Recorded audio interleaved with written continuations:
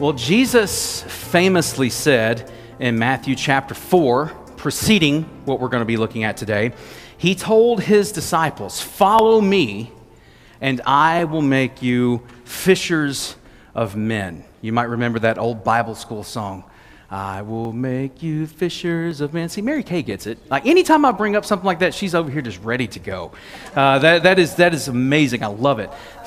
Yeah, a lot of time at VBS, right? I remember learning that song as a child, and it's stuck with me. It's been in my heart now for all of these years. And the challenge to follow Jesus, though, is not a challenge to become a fisherman. It's a challenge to become his disciple, his student.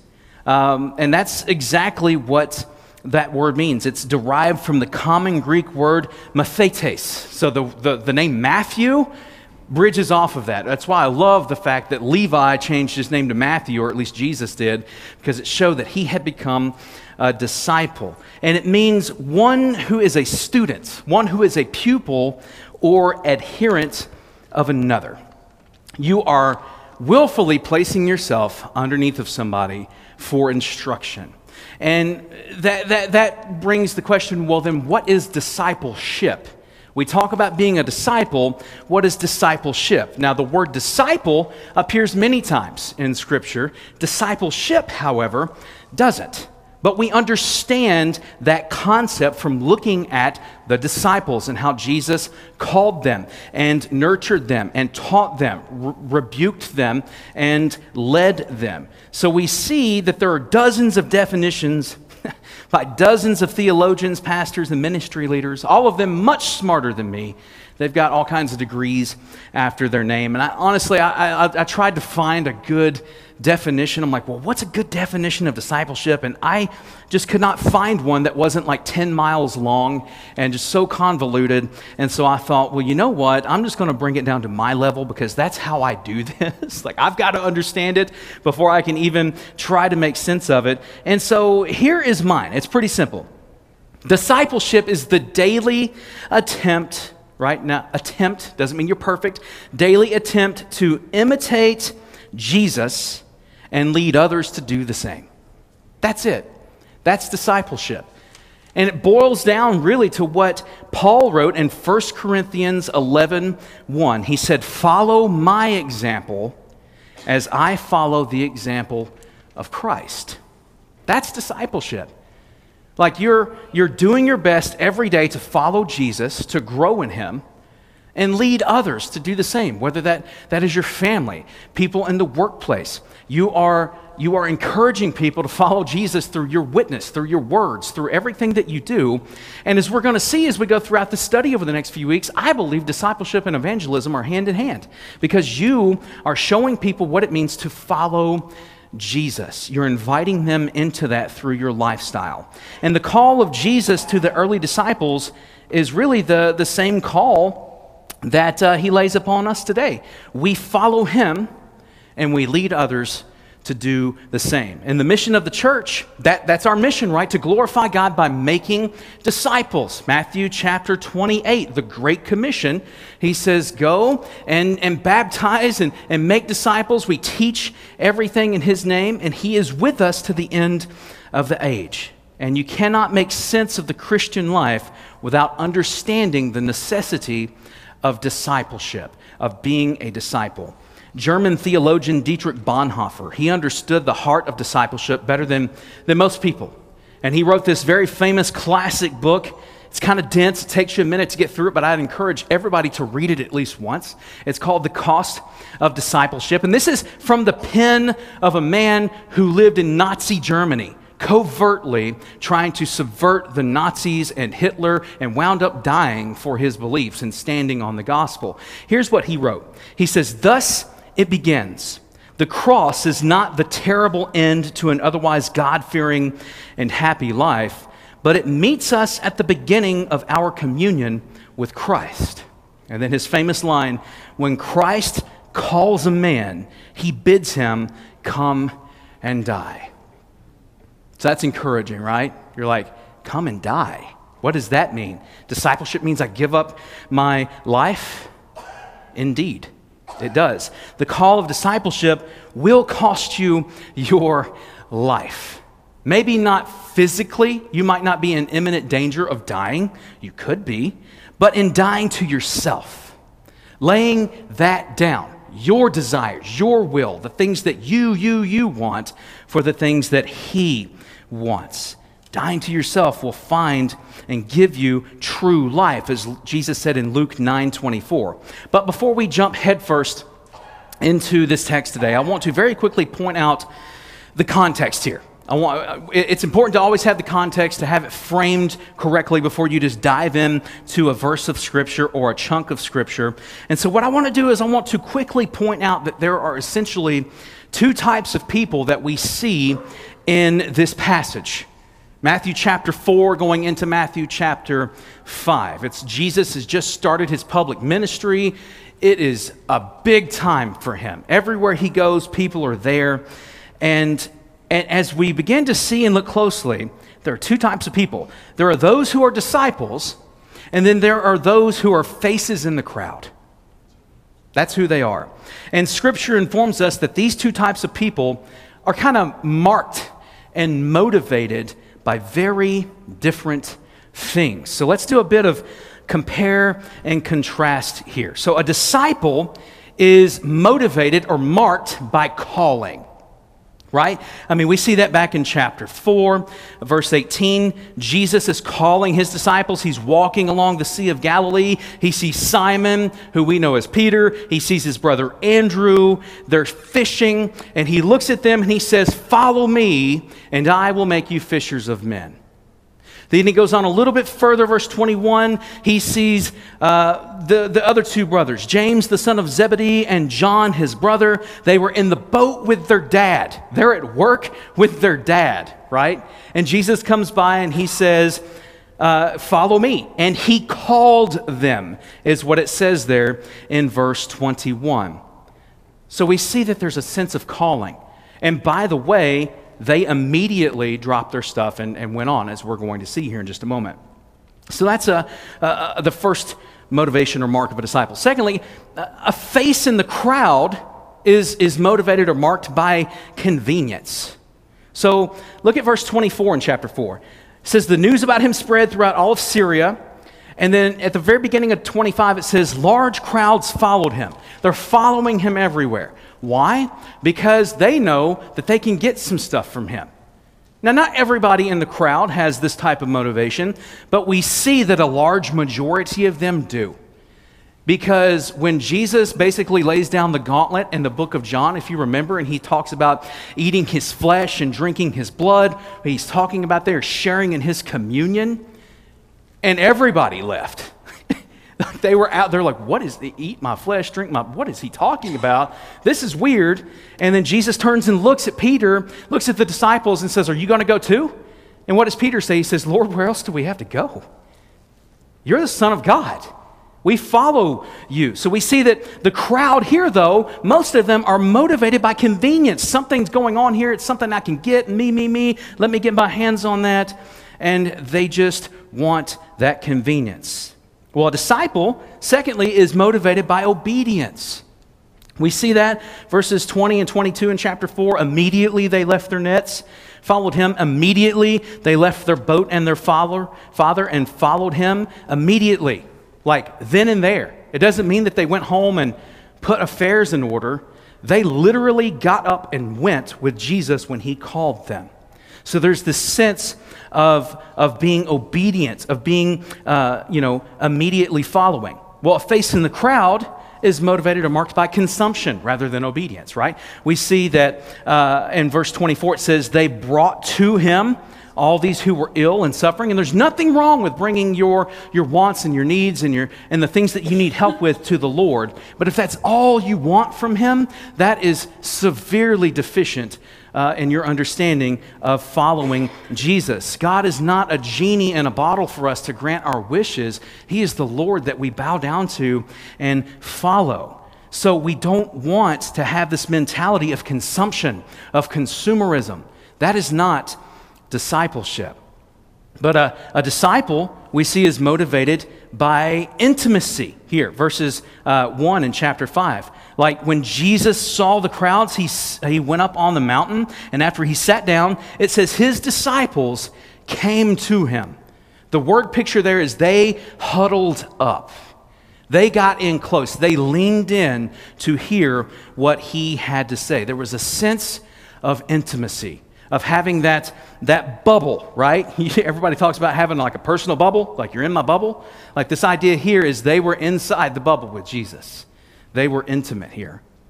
And then a face in the crowd is motivated by detachment. It's another marking there. Because when Jesus saw the crowds, he went up on the mountain, and after he sat down, blank. It says his disciples came to him, but what about the rest of the crowd? I don't know. Fill in the blank. They went to Frisch's to get a burger. They went to Walmart to finish their grocery shopping. Whatever it might be, they were like, all right, I'm out. Like he gave me what I needed. I'm done. So only his disciples came to him.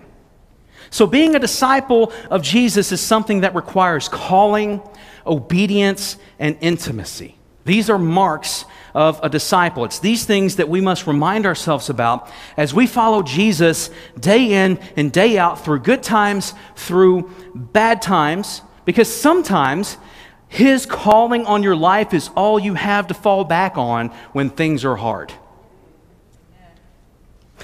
Sometimes you just have to be like, God, you called me to this. Like, you knew how insufficient this would be, how I would be at this, but yet you still called me.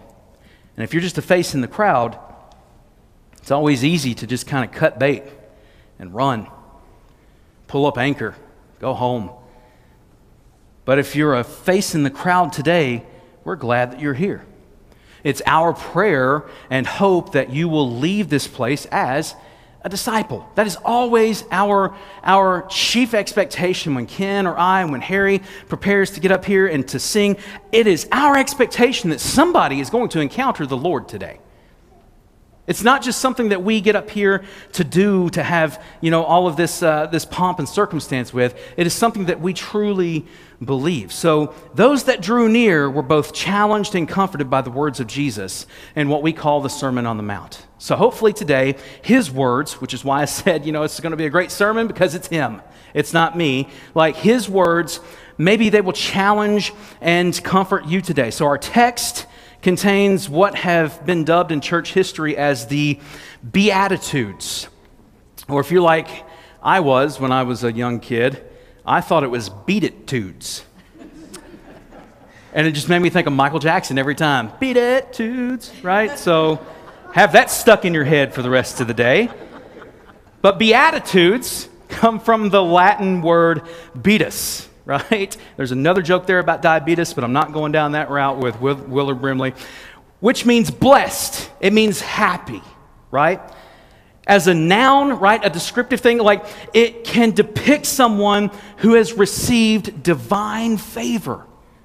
Not just any favor, but divine. So these things we are about to study are descriptive. Like they describe who a disciple is. They are not prescriptive, right?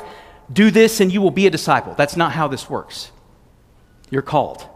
You cannot keep a checklist and say, okay, Lord, now grant me this status of discipleship, of disciple. No, he calls you. So these things describe who you are in Jesus, who you should be. So in other words, keeping these like rules won't earn you God's favor. God's favor compels you to live these out in your lives. And much like the fruit of the Spirit that we learn about in the book of Galatians, the Beatitudes paint a portrait of who a disciple of Jesus should be in how they think, how they act, how they engage the world and the culture around them. Amen. All of this starts in here, inward, right? Internally. Now, what I want to do is take each one of these Beatitudes and I want to transform it into a question. And hopefully this question will challenge our hearts and diagnose where we are in terms of our discipleship relationship with Jesus. That's why I titled the sermon, A Discipleship Diagnosis, right? Like we are asking, you go to the doctor, they ask you, what's wrong? How do you feel? Where does it hurt? Like they are diagnosing you so that there can be something that's prescribed to you, right? So we are looking today inwardly and having this diagnosis of our discipleship relationship with Jesus. So number one, do I recognize that I'm spiritually bankrupt? And I'm going to try to go quickly here, so just kind of hang on. But number one, do I recognize that I'm spiritually bankrupt? Verse 2 of chapter 5, it says, He opened His mouth and began to teach them, saying, Blessed are the poor in spirits, for theirs is the kingdom of heaven. You see that there? Is. I love that.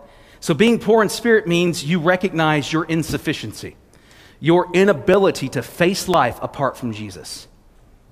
You know that you can't do this. You're broken, right? It means you depend on Him for everything. On the days when you get mad and scream at your kids, the days you get mad and kick your dog, whatever it might be, you depend on Him because you cannot do this on your own. You have to have Him. It has less to do with being monetarily rich or poor, right? But whether you embrace daily dependence on God for all that you need. Now, there are two different terms in the New Testament for this idea of being poor. And the first one refers to those who struggled financially, literally poor people. And that's the majority of the people that followed Jesus. They didn't have anything already. So what they have to lose? They were following after Him. And these people barely had enough money to make it day to day, but they survived.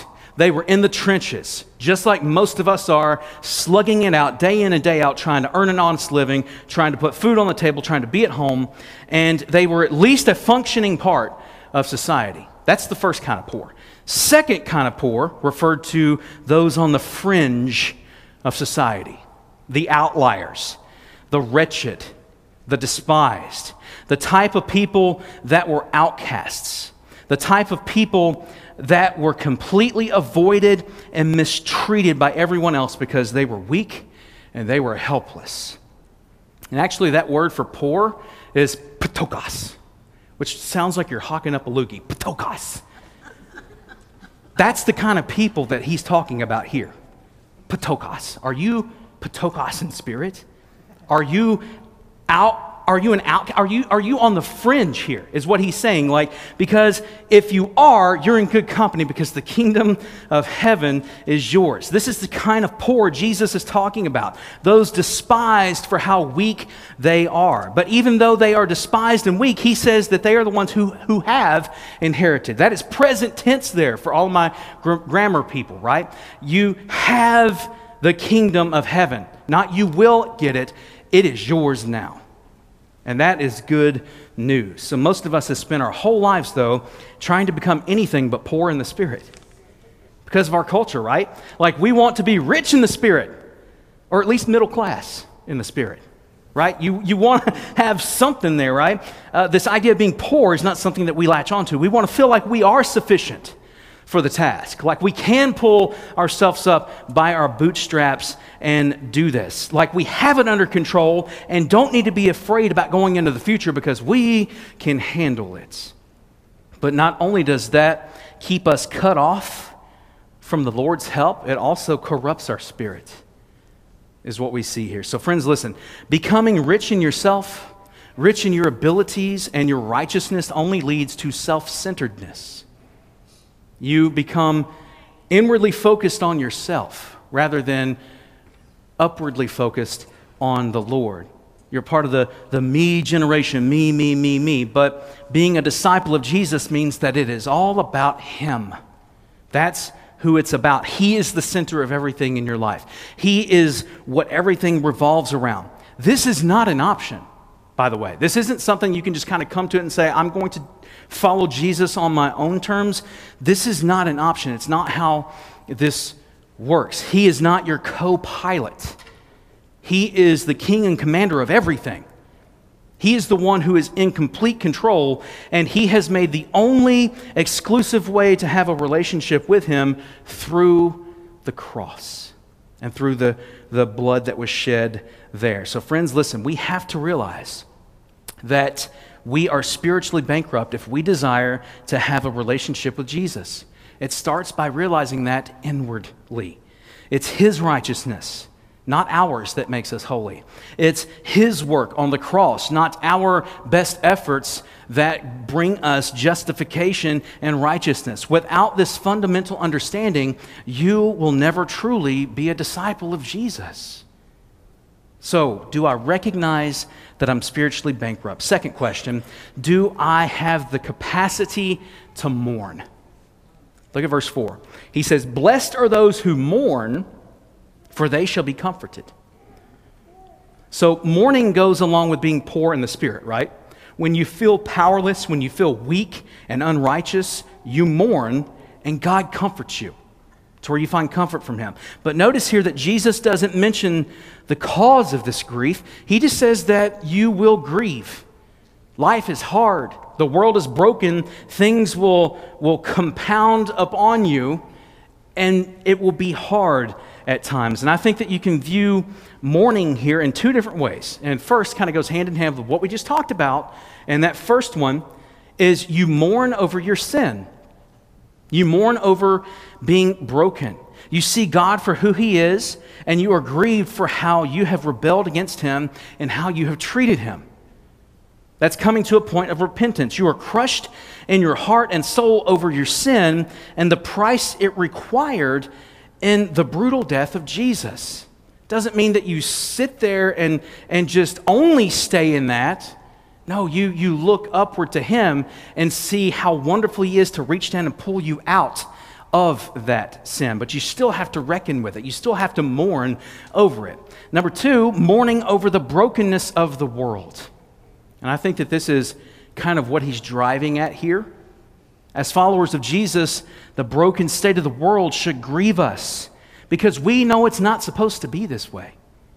We have for us in Scripture the blueprint of how things should have been perfect, but yet sin corrupted everything. And I'm fairly certain I've quoted these lyrics before, but I repeat myself a lot, so I apologize for that. But if you grew up in the 90s and early 2000s like I did, and you listened to Christian ska music, then you were in tune with the OC Supertones. They were a great band. And they had some pretty hard-hitting lyrics in their songs. And so there's one called Prince of Peace. And I'll just sample some of the lyrics here because I think it goes perfectly with what we're talking about mourning over the brokenness of the world. It says, "Does the world ever seem like a nightmare? Some suffer, but the other ones don't care. What does it matter if it's going on elsewhere? Like it doesn't happen if it's not happening here. There's a girl with only a mother, and her dad just won't seem to bother. No love, so she finds a lover. Now she has a child who doesn't have a father." Man, those lyrics are great. He says, "When the communists turned into the terrorists, but the Axis came before the Soviets, and before that came the Confederates, we'll always have a war to fight. You can count on this. With every cure, there comes another sickness. The earth dies with every bit of progress. We've gone deaf to the cries of the oppressed. We need Jesus to redeem us." And then the resounding chorus throughout the song is, "I hope the Prince of Peace is coming soon." I hope the Prince of Peace is coming soon because we long for the day when we will see the heavens and the earth as they should be. Powerful lyrics to a powerful song. But this grief should not keep us from engaging in bringing hope and comfort to others. Like we are involved in this mission, right? That's what being a disciple means. We are active. So friends, listen, mourning means a willingness on your part to enter the pain of others and to mourn with them. And as a disciple of Jesus, we must be relationally connected to others, both inside the church and outside in the broken world as we make disciples. So this inward disposition, right, will bear fruit outwardly as we become the hands and feet of Jesus to the world around us, engaging in ministry, engaging in mercy, as we're going to hear Pastor Ken preach on coming up pretty soon. So because Jesus entered into our brokenness, because He came down and dwelt among us, we do not shrink back from entering into the brokenness of the world. And I believe that we have lots of folks here who have that mentality. We've got families here who are foster parents. We've got people here who have worked with adoption, people who have worked with those who have been trapped in sex trafficking. We've got people here that have done jail ministry. We've got our food pantry, serving those around us who are in need. This is something that First Baptist Mount Healthy is already involved in and engaged in, but we have to continue to do more as we are the hands and feet of Jesus. So disciples don't just sit around in Bible study groups. They also put the things that they are learning into practice. And that is where we must continue to put our one foot in front of the other and engage and do ministry. And as J.D. Greer says, not only will you be happier in this life when you enter into the pain of others, you'll be eternally comforted for leveraging your time, talent, and treasures for others. So, do I have the capacity to mourn? Third question, am I content with second place? Verse 5, blessed are the gentle, or your translation might say humble, for they shall inherit the earth. Blessed are those who are humble, those who are gentle, those who are meek. A disciple of Jesus will be marked by humility. That's what marks us. It's a trait that does not come naturally to our prideful hearts. In his book, Mere Christianity, C.S. Lewis, he wrote, the essential vice, the utmost evil is pride. Unchastity, anger, greed, drunkenness, and all that are mere flea bites in comparison. It was through pride that the devil became the devil. Think about that for a minute. Pride leads to every other vice. It is the complete anti-God state of mind. What a statement. And how true that really is. Anti-God state of mind. It is pride which has been the chief cause of misery in every nation and every family since the world began. And as I told Ken, when in doubt, quote somebody who is smarter than you. And that is C.S. Lewis. The idea here that Jesus is talking about being humble, about being meek, is this idea of power, of great power under control. And a good illustration of that is like a thoroughbred racehorse. Like spring will be here hopefully sooner rather than later because I'm tired of this cold weather already. But every May you see the running of the Kentucky Derby and just those animals, those steeds, they are just like muscled up and just great power. But you put a bit in its mouth and you can lead it anywhere it needs to go. Great power under control. Now, even though we have the ability to go our own way, to quote the song there, we submit to the way of Jesus. We submit to Him. We can go do our own thing, but we submit to Him by taking second place in order to exalt Him, in order to serve others. We choose humility. And choosing humility means we leverage whatever power we may have to serve others and not exalt ourselves. Now think of Jesus. Think of Him. He washed the disciples' feet. He got down and did that. He deserved the spot of Lord and Master at the table, yet He took the role of servant. He got down on His knees and He washed the feet of His disciple. Even though He is the creator of the universe, the King of everything, He humbled Himself, as Philippians tells us, by coming down to us, by coming to those that rejected Him and dying on a cross for our sin. He set the example for us, par excellence, of humility. So friends, listen, a true outward display of Christ-like humility only comes from an inward transformation from Jesus. So if we're going to talk about discipleship, we got to talk about what happens in our heart, because if it doesn't happen in here, then it won't happen out here. So am I content with second place? Number 4, do I crave intimacy with God? Do I crave it? Number 6, verse 6, blessed are those who hunger and thirst for righteousness, for they shall be satisfied. Now, whether you acknowledge it or not, you have a spiritual hunger that you are trying to fill, and the spiritual thirst that you are trying to quench. Every human being that's ever walked the face of this earth has had that struggle. King Solomon, he wrote in Ecclesiastes chapter 3, verse 11, that God has put eternity in our hearts. That's a part of the base wiring of who we are as human beings. So it means our hearts yearn for something that only eternal love can fill. I mean, you guys feel that, right? I think we all feel that. Even those of us who have tried to run as far away as we can from the Lord, we still feel that in here. Blaise Pascal, he was a famous French mathematician, philosopher, again, another really smart guy. He put it like this. He says, "There is a God-shaped vacuum in the heart of every man which cannot be filled by any created thing, but only by God the Creator made known through Jesus Christ." It's there. It's a hole. So drugs, money, sex, acceptance, power, recognition, approval, romance, relationships, none of these things will ever fill the God-shaped hole in your heart. No matter how much you try to stuff in there. Only Jesus can fill that.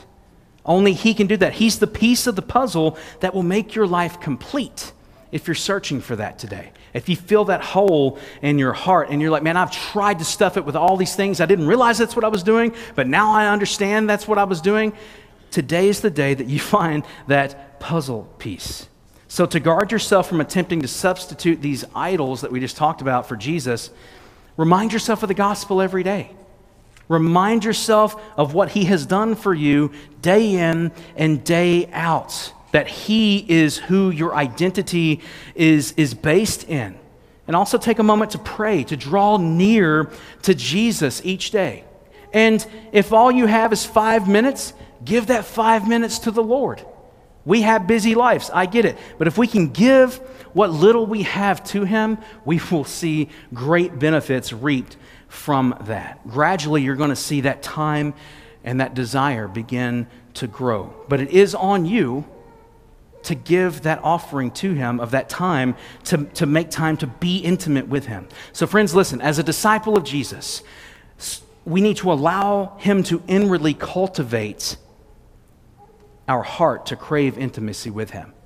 He has to be the one to till that field in our hearts. So this isn't something you can manufacture. It comes from the Spirit working within you. All right, so do I crave intimacy with God? Number 5, am I merciful? Am I merciful? Blessed are the merciful, as it says in verse 7, for they shall receive mercy. And mercy can be defined as a withholding of something that is deserved, right? Like you have mercy on somebody. It's like you're withholding punishment. Or as, Uncle Jesse used to say on Full House, have mercy, right? Like you see this mercy. Those who have experienced mercy can't help but be merciful. If you have been shown mercy, you will show mercy to others. And we have been shown the greatest mercy of all in Jesus. And so this verse used to confuse me, though. And I had to wrestle with it again. It sounded like if we failed to forgive someone, then Jesus wasn't going to forgive us. And that conflicts with other things the Bible says about being saved by grace through faith, right? And so some people come to this and it kind of gives them a speed bump a little bit here and they don't know what to do with that. But there's a parable of Jesus about this that I went to that unlocked the meaning for me. And it's found in Matthew chapter 18. He's discussing forgiveness with Peter, because Peter thought he was smart, came to Jesus and was like, how many times do I need to forgive? Is 7 times good for forgiving somebody? And Jesus kind of laughs and he's just like, try 70 times 7, bud, right? And the idea here is it's exponential, like you always are willing to forgive somebody. And I'm going to quote this from The Message, which, is normally not a text that I'll go to, but I thought that Eugene Peterson, who, by the way, was a scholar in Greek and Hebrew and did his morning devotions in those languages, I can't do that.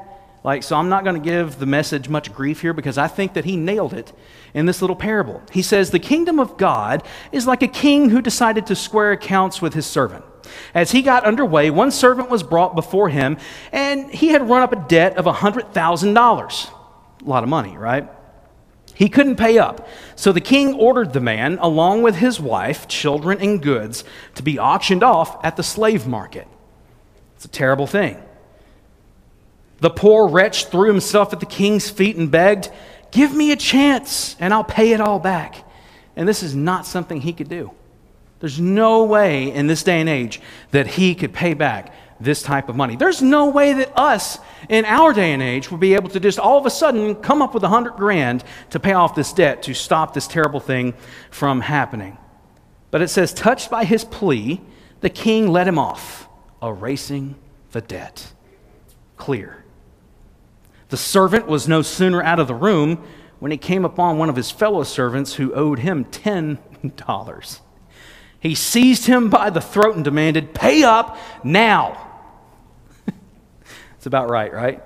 The poor wretch threw himself down and begged, "Give me a chance and I'll pay it all back." But he wouldn't do it. He had him arrested, put in jail until the debt was paid. When the other servants saw this going on, they were outraged and brought a detailed report to the king. And the king summoned the man and said, "You evil, wicked servant, I forgave your entire debt when you begged me for mercy. Shouldn't you be compelled to be the merciful one to your fellow servant who also asked for mercy?" The king was furious and put the screws to the man until he paid back his entire debt. And that's exactly what my Father in heaven is going to do to each one of you who doesn't forgive unconditionally anyone who asks for mercy. So we see Jesus telling a story that makes complete and total sense. If we have been shown mercy, we show mercy to others. So friends, listen, those of us who know Jesus by grace through faith, those of us who know him should never forget that we will never forgive anyone as much as God has forgiven us in Christ. He has forgiven us much, so we forgive much. And Pastor John Piper, he says it this way. He says, mercy comes from mercy. Mercy begets mercy. Our mercy to each other comes from God's mercy to us. You get the power to show mercy from the real feeling in your heart that you owe everything you are and have to sheer divine mercy. We should be merciful people. If we're a disciple, ask yourself today, am I merciful? Sixth question, and I'm going to try to run through these next couple. Do I desire a pure heart? Ask yourself that question. Verse 8, blessed are the pure in heart, for they shall see God. So being pure in heart means you actively guard yourself from the things that grieve God, the things that you know grieve him. You attempt, albeit feebly sometimes, to avoid sin and impurity in your life and to go to him in repentance. So friends, listen, sin in our hearts disrupts our connection with God. It will always disrupt that connection. It will keep you from truly hearing him. When I was in Bible college in Eastern Kentucky, I left my job in radio, got married to Candace. We were living on campus, literally in the mountains. I mean, you couldn't see anywhere without seeing a mountain. I think God had that, on purpose. That way you had to look up, and just keep your eyes on him. But one thing that annoyed me so much, because I'm like a radio nerd, is you could not pick up any stations in the mountains. It was terrible. Even the one that was just right down the road in Middlesboro, you couldn't pick up 10 miles up the road in Pineville because there's mountains in the way, right? And so you'd be driving and it would go in and out, and you're like, man, I really like that part of that song, right? Poor radio reception. It's kind of the same idea. Sin is a mountain in your way that will disrupt that connection, that frequency, that connection with God and being able to hear him clearly and to have him lead you along. And about desiring a pure heart, Danny Aiken, he's president of Southeastern Seminary, he said, a longing for God's presence, a pursuit of God's purity, a delight in God's pleasure, these are the things that cultivate and characterize a pure heart. It's something that you are cultivating. So friends, listen, there are a multitude of reasons that we might avoid sin. But the most powerful one is that we want to know God. As a disciple, you should want to know your Lord. your master. And sin disrupts that. The more your heart is free of idolatry, the more it's free of lust or whatever it is that you struggle with, the more you'll see what God sees and value what He values and love what He loves. He will make the desires of your heart His. And this should be our goal as a disciple of Jesus. Do I desire a pure heart? Number 7, am I a peacemaker? Blessed are the peacemakers, Jesus says in verse 9, for they shall be called sons of God.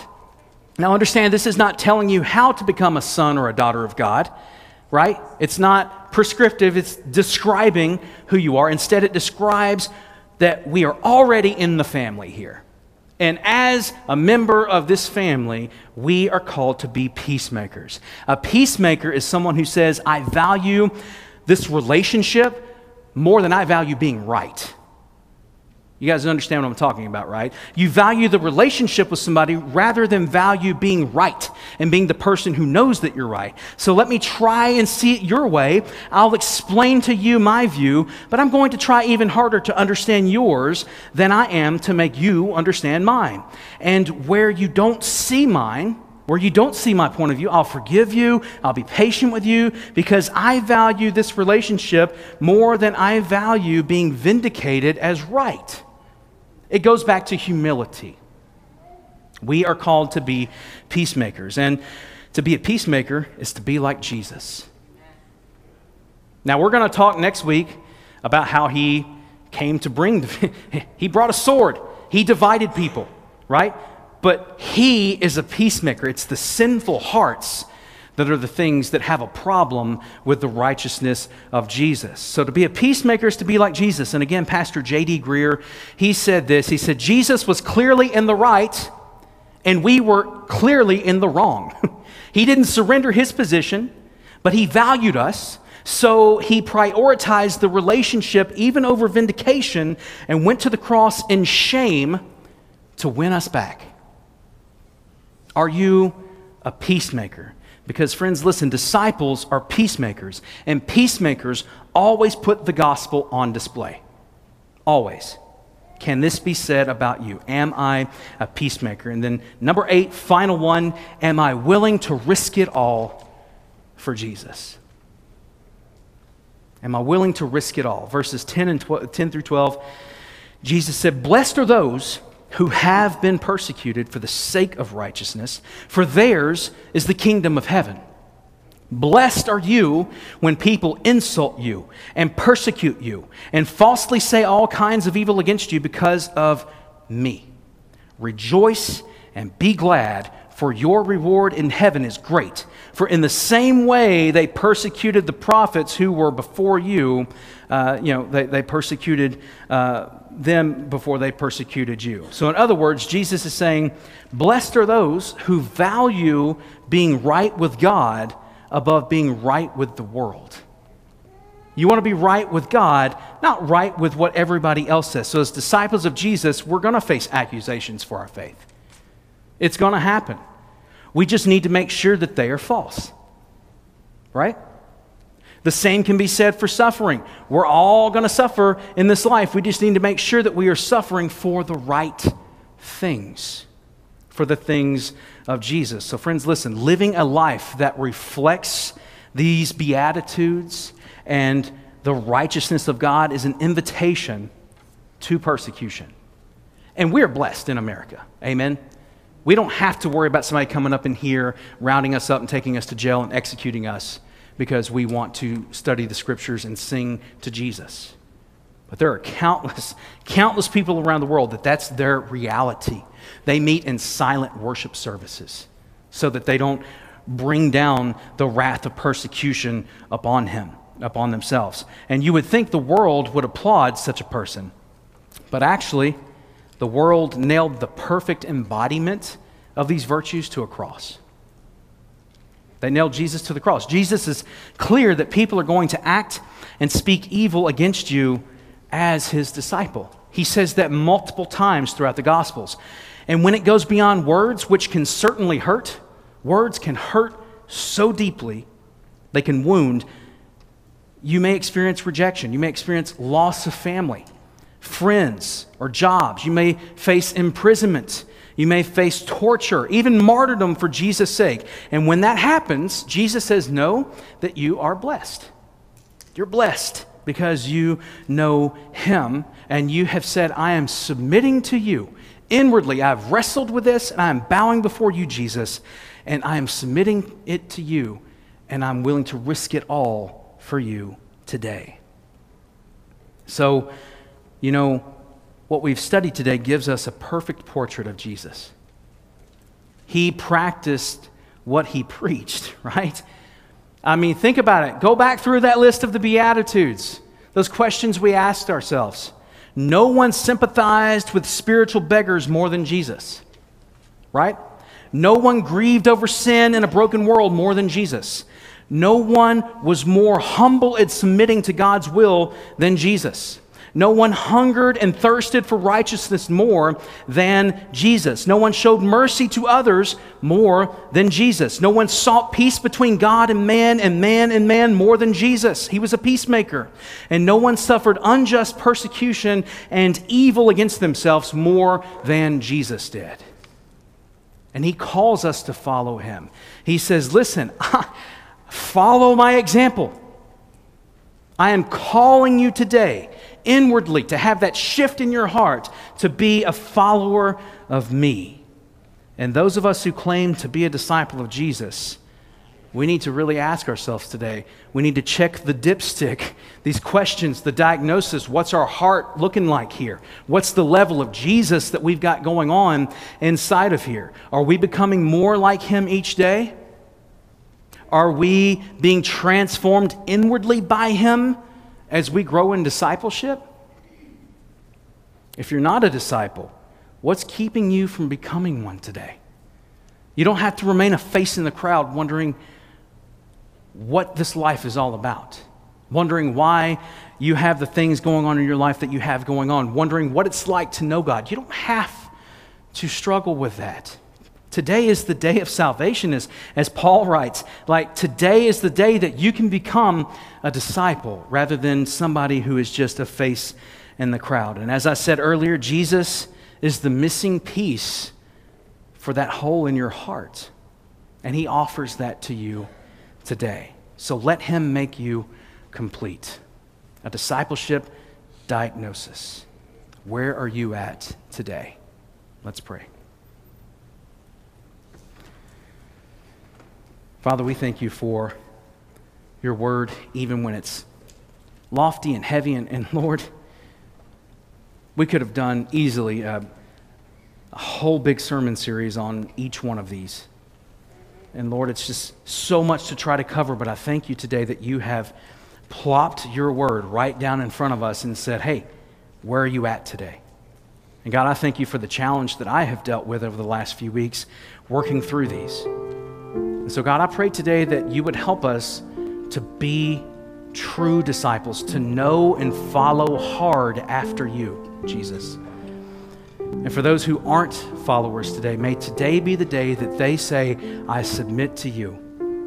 May they know that they can give their heart and life to you, that they can become a disciple. They don't have to do this alone. We will surround them as a church family, and we will walk through life together with them. And for my brothers and sisters here that are struggling with whatever it might be, and they have somehow cut themselves off from fellowship here, God, I pray today that they would see that they can just extend a hand and say, I need help.